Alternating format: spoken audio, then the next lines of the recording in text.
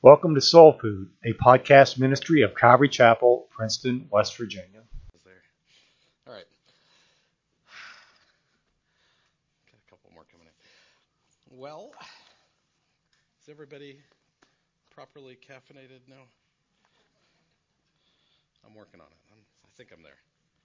Well, we're in Psalms chapter 19. You guys want to turn there? We'll go ahead and pray and then get into it. Father, we just thank you for this day. Thank you for the opportunity just to worship you this morning and now to delve into your word. And pray that your word would be a light to our feet and illumination to our hearts. That we would see you as we look at this psalm. In Jesus' name, amen. Well, Psalms chapter 19 is where we're at. C.S. Lewis actually called this the greatest poem in the Psalms. So I'm not going to do that justice. But having said that, there are two parts to the psalm. The first part is about general revelation. It's about creation. And the second half is about special revelation or specific revelation in Scripture. And so you'll see those two ideas going on. In the first half, you have God as Elohim, the very generalized name.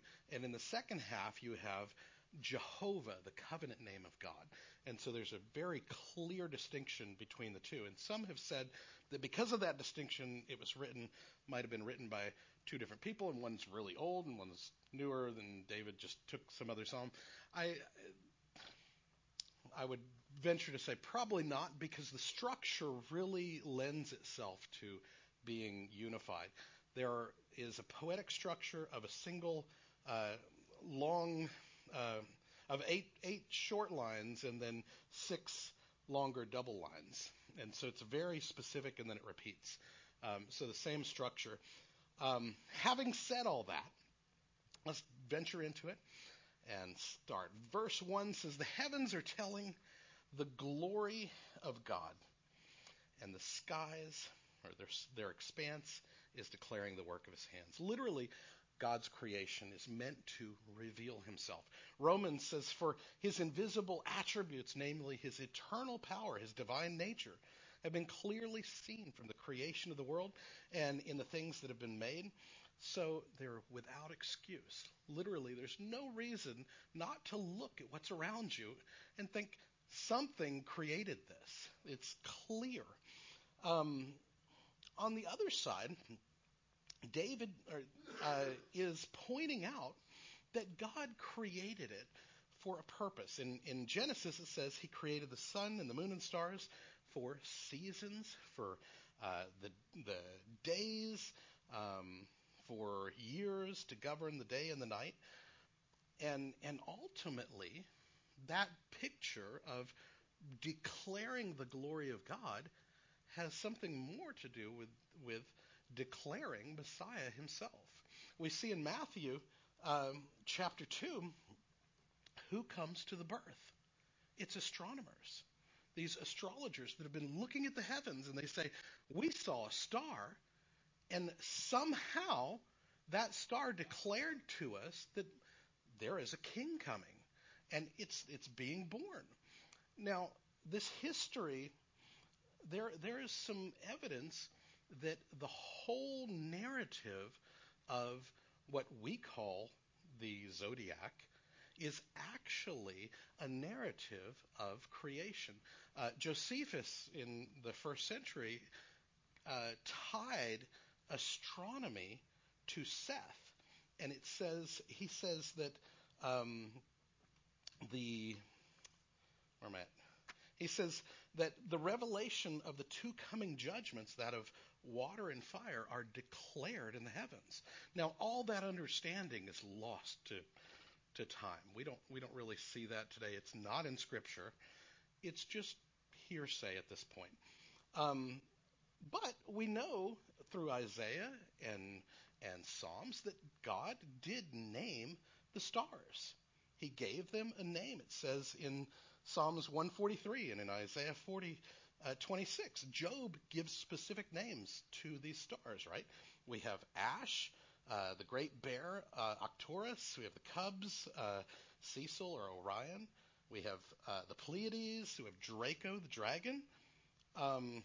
We have the Messeroth mentioned, all 12 signs mentioned in Job. Why are they there? They're there because there's something else going on that's been lost. It is a declaration that God intended to reveal to people. Okay? But we've lost that. The problem is that, and actually zodiac comes back to zodiacus, which is a Hebrew word meaning the way. Interesting that that ties back. The problem is, in Deuteronomy 4, he says, beware lest you lift up your eyes to heaven and see the sun and the moon and the stars, and the host of heaven are drawn away to worship and serve them. And that's where people went. They started drawing away from the original intent of what God created things to reveal himself, right? And they drew away and they began to worship those things and say, I'm going to live my life after what I think it means. And they created a whole new religion out of God's creation and worshipped the creation rather than the creator. Jeremiah says, thus says the Lord, don't learn the ways of the nations. Don't be terrified by the signs of the heaven, although the nations are terrified by them. For the customs of the people are delusion. It became a delusion for them.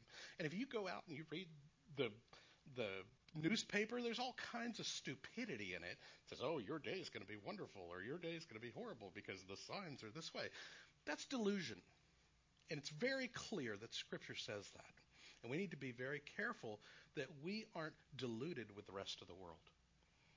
That is a major danger. We do need to celebrate the creation because God made it to celebrate, to look up into the heavens, see his glory, and celebrate it. But when we look at the heavens and we look for something other than God, we find that we've missed the point. And it's very important that you don't miss the point. He has revealed himself in the heavens. The heavens literally radiate information so vast that it goes beyond our understanding. And we can't even perceive the light that's there. And the reality is, in the same way, we don't perceive all of God. Just like the heavens, right? He has so much to reveal of himself. And we're looking to see what he wants to reveal to us of himself as we seek him in his word and as we seek him through Messiah. There are two actual readings of verse 3. Verse 2 says, day to day it pours forth speech. Night after night it reveals knowledge. It literally gives the stability. It gives consistency to our lives, right? We have every day it's the same. We have night, we have morning, we have the stars, we have the moon, we have the sun, right? But here it says that there is no speech, there are no words, their voice is not heard. There are actually two readings. One says there's no speech or language where their voice is not heard. That is literally the proclamation that's there it touches and permeates everything, but it doesn't leave anything untouched. Literally, their speech, their language, there's no speech and no language where it's not heard. So it touches every aspect of creation. The other reading is there's no speech, no words, no voice. It's literally not heard. It's a pictorial thing. And so you get this narrative in the skies of the pictures. We always wonder where those pictures come from. It's passed down through generations.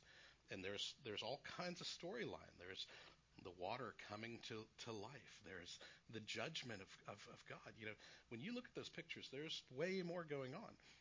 And I'm not going to get into that. But verse 4 says, their voice, so there's still a voice, their voice has gone out through all the earth, their utterance to the ends of the world, and in them he's placed a tent for the sun, which is a bridegroom coming out of his chambers. It rejoices as a strong man. It runs its course. It raises from one end of the heavens and makes its circuit to the other end. And there's nothing hidden from its heat. This literally is the image of God, right? He's displaying his sovereign nature. I provide for all of my creation. I've provided heat. I've provided light, it's a illustration of the sovereignty of God. He cares for all of us, all of his creation. At the same time, he warms it.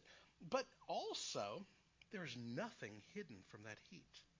There's nothing that will be hidden from the judgments of God.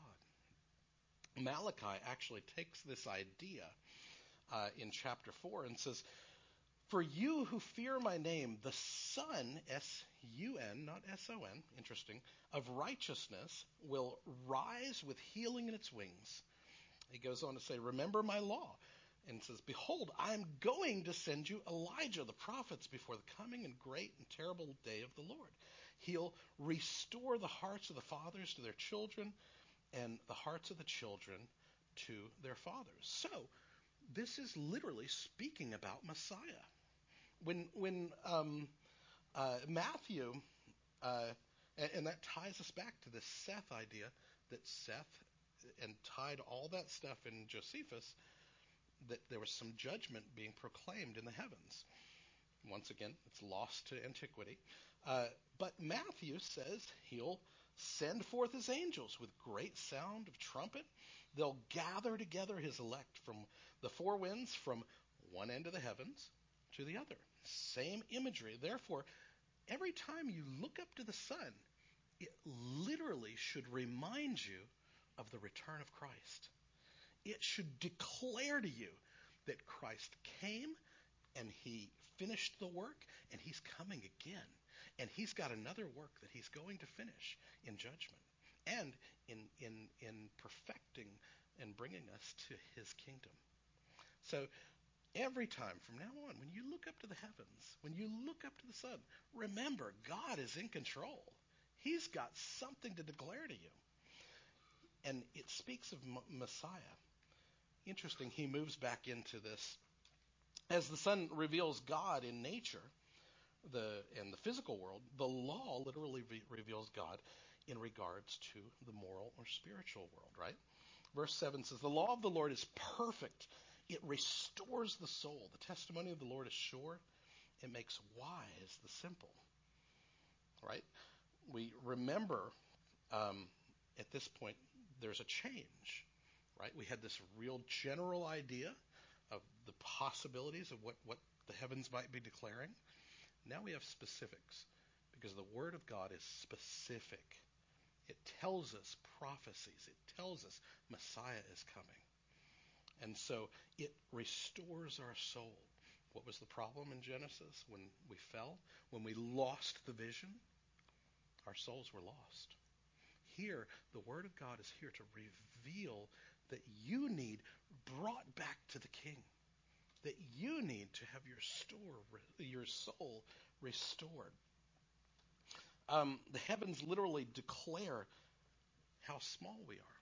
It gives us this vision. When you look at the skies, you're like, man, I am tiny in comparison. The law does something similar.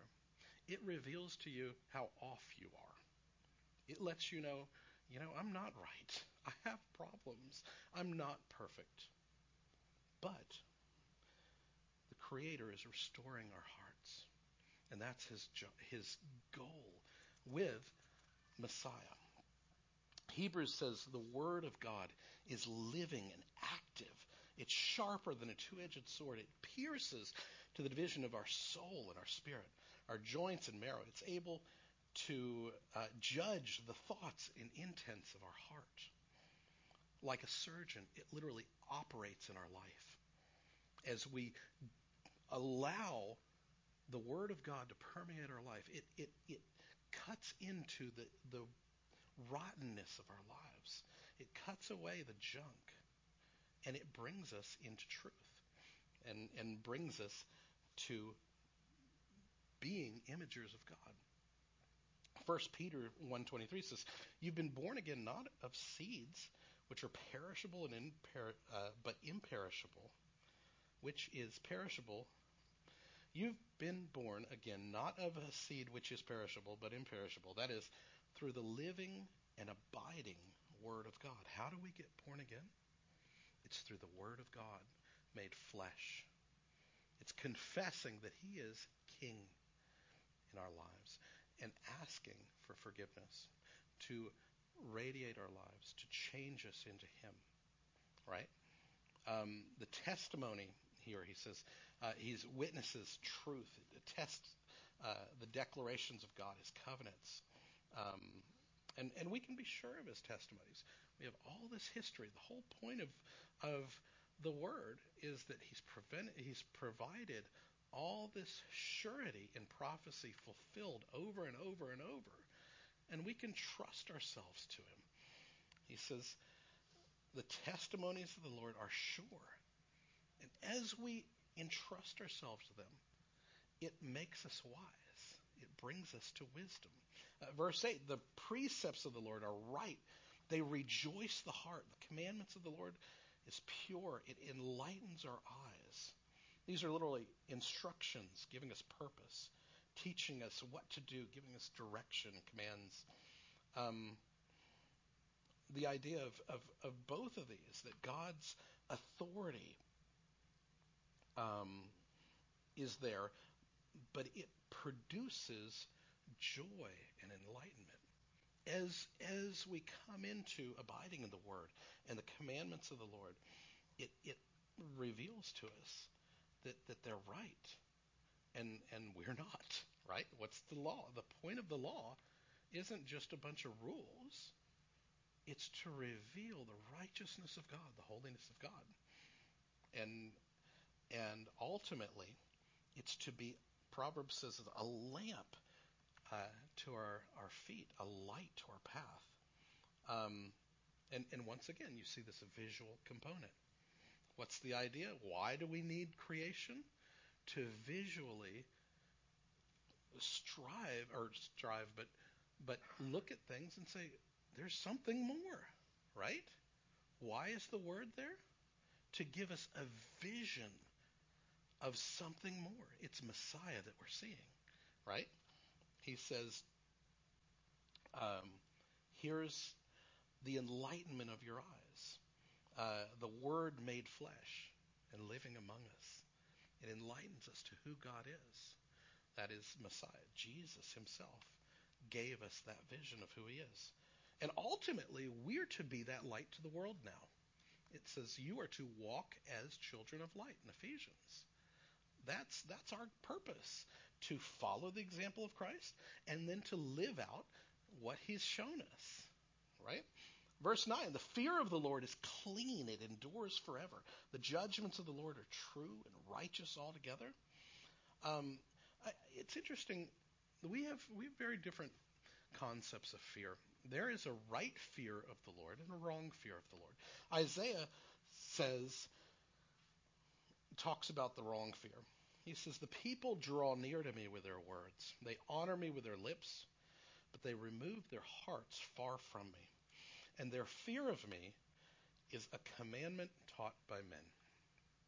That's what it is. It's just rule keeping. Men just taught you to keep rules, and you're afraid because, God's in control, and he's this great big guy with the judgment, and it's going to kill us all if we don't obey. That's a wrong vision. That's not the vision that He wants.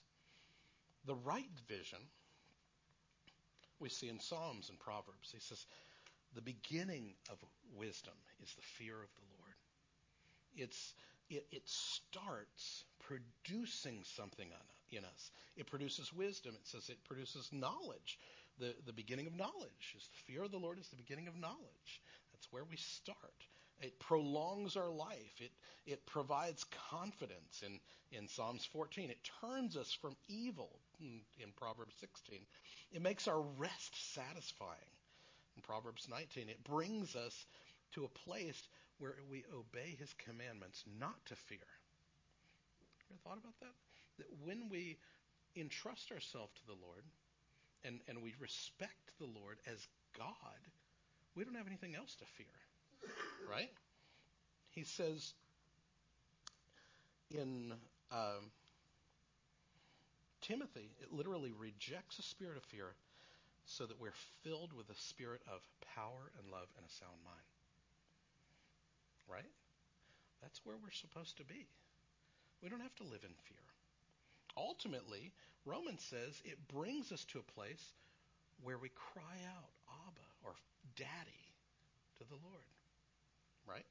The love of God brings us into this right relationship, because John says love casts out all fear. There's a point where this wrong fear of looking at God as this tyrant trying to judge everything and destroy everything, and you're afraid of him because you're scared, turns into respecting a Father that loves you.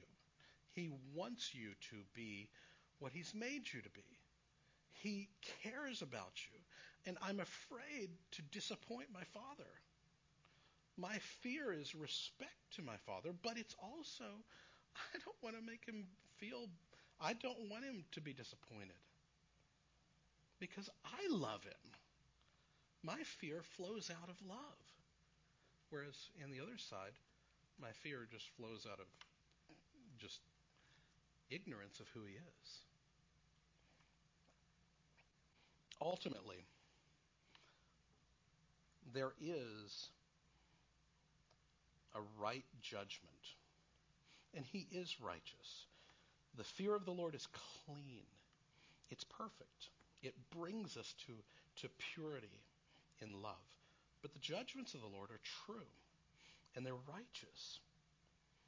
His judgments are literally the declarations that he's made. He has declared us forgiven. He's declared an opportunity for grace and mercy. And that's his judgment. He's offered salvation. Verse 10 says, they are more desirable than gold, yes, than much fine gold, and sweeter also than honey and the drippings of the honeycomb. And we're talking about the judgments of the Lord. Moreover, by them is thy servant warned, in keeping them there's great rewards. Matthew 6 says we're to lay up for ourselves treasures in heaven where neither moth or rust destroys, where thieves don't break in and destroy. For where your treasure is, there your heart will be also. There's literally both protections and rewards in keeping the Word of God, keeping to the reward of God, the Word of God. Not just keeping it, but in the process of abiding in the Spirit, in the Word of God. We're protected with the way we think about things. It brings us to right judgments. John 8 says, Jesus said to the Jews who had believed in him, if you abide in my words, you're my disciples indeed. You'll know the truth, and it will set you free. It's about abiding in it. We're gonna just continue in entrusting ourselves to his word, and continue in behaving and in his judgments, following what he's led us in.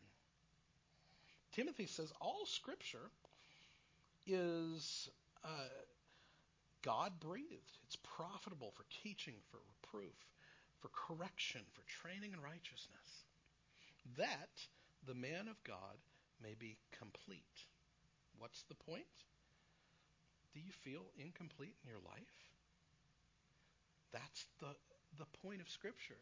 It brings you to what you were meant to be, to a complete person, a finished work of God. But not only that, complete and equipped for good works. You're not just here to be, you're here to do. You're to be equipped to do the will of God. What's the will of God? To reveal himself to the world. It started from the very first thing. He brought light into the world. He's just revealing himself over and over and over through Scripture and through us. We are to go into the world and reveal Jesus in our lives and in his word. Right? Go out, make disciples, followers of Jesus.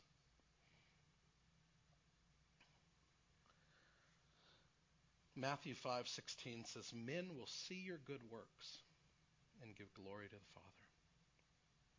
Now, the problem is not everybody has good works. Verse 12 says, "Who can discern his errors? Acquit me of my hidden faults. Keep back thy servant from presumptuous sin. Let them not rule over me, that I shall be blameless, and I shall be acquitted of great transgressions." Jeremiah says the heart is deceitful above all things. It's desperately wicked or desperately sick. Who can understand it? And David realizes, I have a problem. I understand the basics, but I'm not right. I'm doing stupid things. I'm staying home when everybody else is going out to war and lusting after the neighbors. Just behaving unrighteously, right? He says, I got a problem, and I need forgiveness. And we all need to come to that place that we have a problem and we need forgiveness. Romans, Paul says the same thing. "O wretched man that I am, who can deliver me from this body of death?" We need to seek the mercy of the Lord. There's only one deliverance. It's Jesus. And he taught us to pray the same thing. He said, "Pray, lead me not into temptation, but deliver me from the evil." Here David talks about two different problems that he has. One is unintentional. I just do stupid things and I don't think about it. I don't mean to do what I'm doing. I'm just a sinner. I'm just doing them. And I realize later, that was not right. That was a sin. I need to adjust that.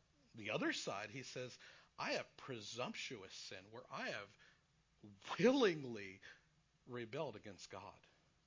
I knew what I was doing and I should have done something different. And I need to be guarded against doing that. Not just, I don't need to do it.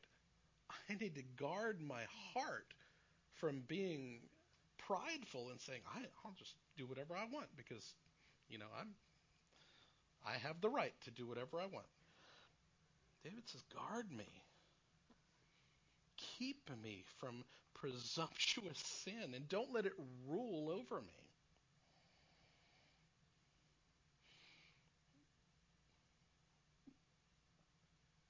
The means of that keeping is the washing of the Word and the filling with the Spirit. If you aren't filled with the Spirit, you will not be kept from presumptuous sin. It guards us.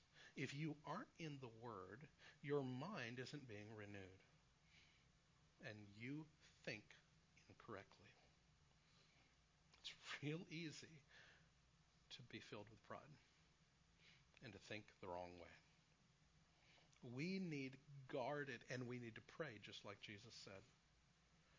Pray that He guard us. Romans 3:20 says, "For by the works of the law, no human being will be justified in his sight. All have sinned and fallen short of the glory of God and are justified by His grace as a gift through the redemption that is in Christ Jesus. He goes on in 26 to say that he might be just and justifier of the one who has faith in Jesus. The means to that is faith in Jesus. It's not about doing these rules, keeping, the tyrant happy. It's about trusting him that he loves you. And he cares for you. And he wants the best for you. And so you don't want to disappoint him, because he's a good father that loves you. Corinthians 5:7 says, we walk by faith, not by sight. We make our aim to please him. For we must all appear before the judgment seat of Christ, so that each one may receive what's due for what he's done in the body, whether it's good or evil. We're all going to stand before him. And we're all going to be accountable to him. When I've done something stupid when I was younger, I went to my dad and he knew it, I felt bad. I felt guilty and I felt insecure because rightly he's going to call me on that. On the other side, when I'd done something good and he's proud of me, I was happy to be in his presence. And that's what he wants for you. He wants to be proud of you as his child. So when you come to him, he says, you are well done, my good and faithful servant. You did what I called you to do. And I'm excited about that. It goes on in verse 14. Let the words of my mouth, the meditations of my heart, be acceptable in the sight of the Lord, my rock and my redeemer. David closes here with this prayer. He kind of recaps the whole of the psalm, saying, the heavens speak of you. Your word speaks of you. Let me speak of your glory too. Let my words be a proclamation of who you are. And beyond that, let what's inside of me, my thoughts, my processes, what I think about, be in consistency, in tune with your heart. That should be your prayer. Let my mouth speak right, and let my thoughts be right and acceptable in your sight. Matthew 12 says, out of the abundance of the heart the mouth speaks. The good person out of the good treasures bring forth good. The evil person out of the evil treasures brings forth evil. But I tell you that one day, on the day of judgment, people will give account for every careless word they speak. For by your words you'll be justified, and by your words you'll be condemned. Our words are powerful. David wants his words to be acceptable. And that should be our desire too. That every word is guarded from a right heart. John read Romans 10:10. With our hearts man believes, resulting in righteousness. And with the mouth he confesses, resulting in salvation. Let the words of my mouth be the result of salvation. May they be acceptable in your sight. What's coming out of you reveals what's inside of you. And that's a question you need to ask yourself. What is in me? Is there evil coming out? Is there evil in you? Or is it good coming out? because the Spirit of God is in you.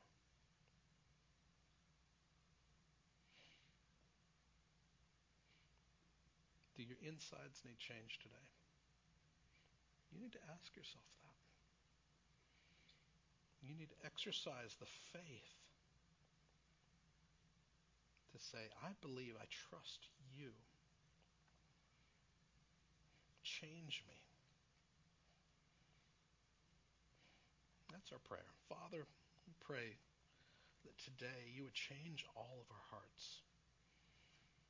That our meditation, that what we think about and what we say, what comes out of us, is pleasing in your sight, acceptable to you. And thank you that your Spirit has given us a means to be changed. That the payment for all the stupidity, all the evil, all the wrong that we've done has been paid by your death. And we are forgiven. We can come to you as a good Father, not an angry tyrant. A gracious and forgiving, loving God that we want to love too. Give us a heart of love so that we will be known by those around us. As you said, they will know you by your love. We want to be known by our love. Father, give us that love. Fill us each. In Jesus' name, amen.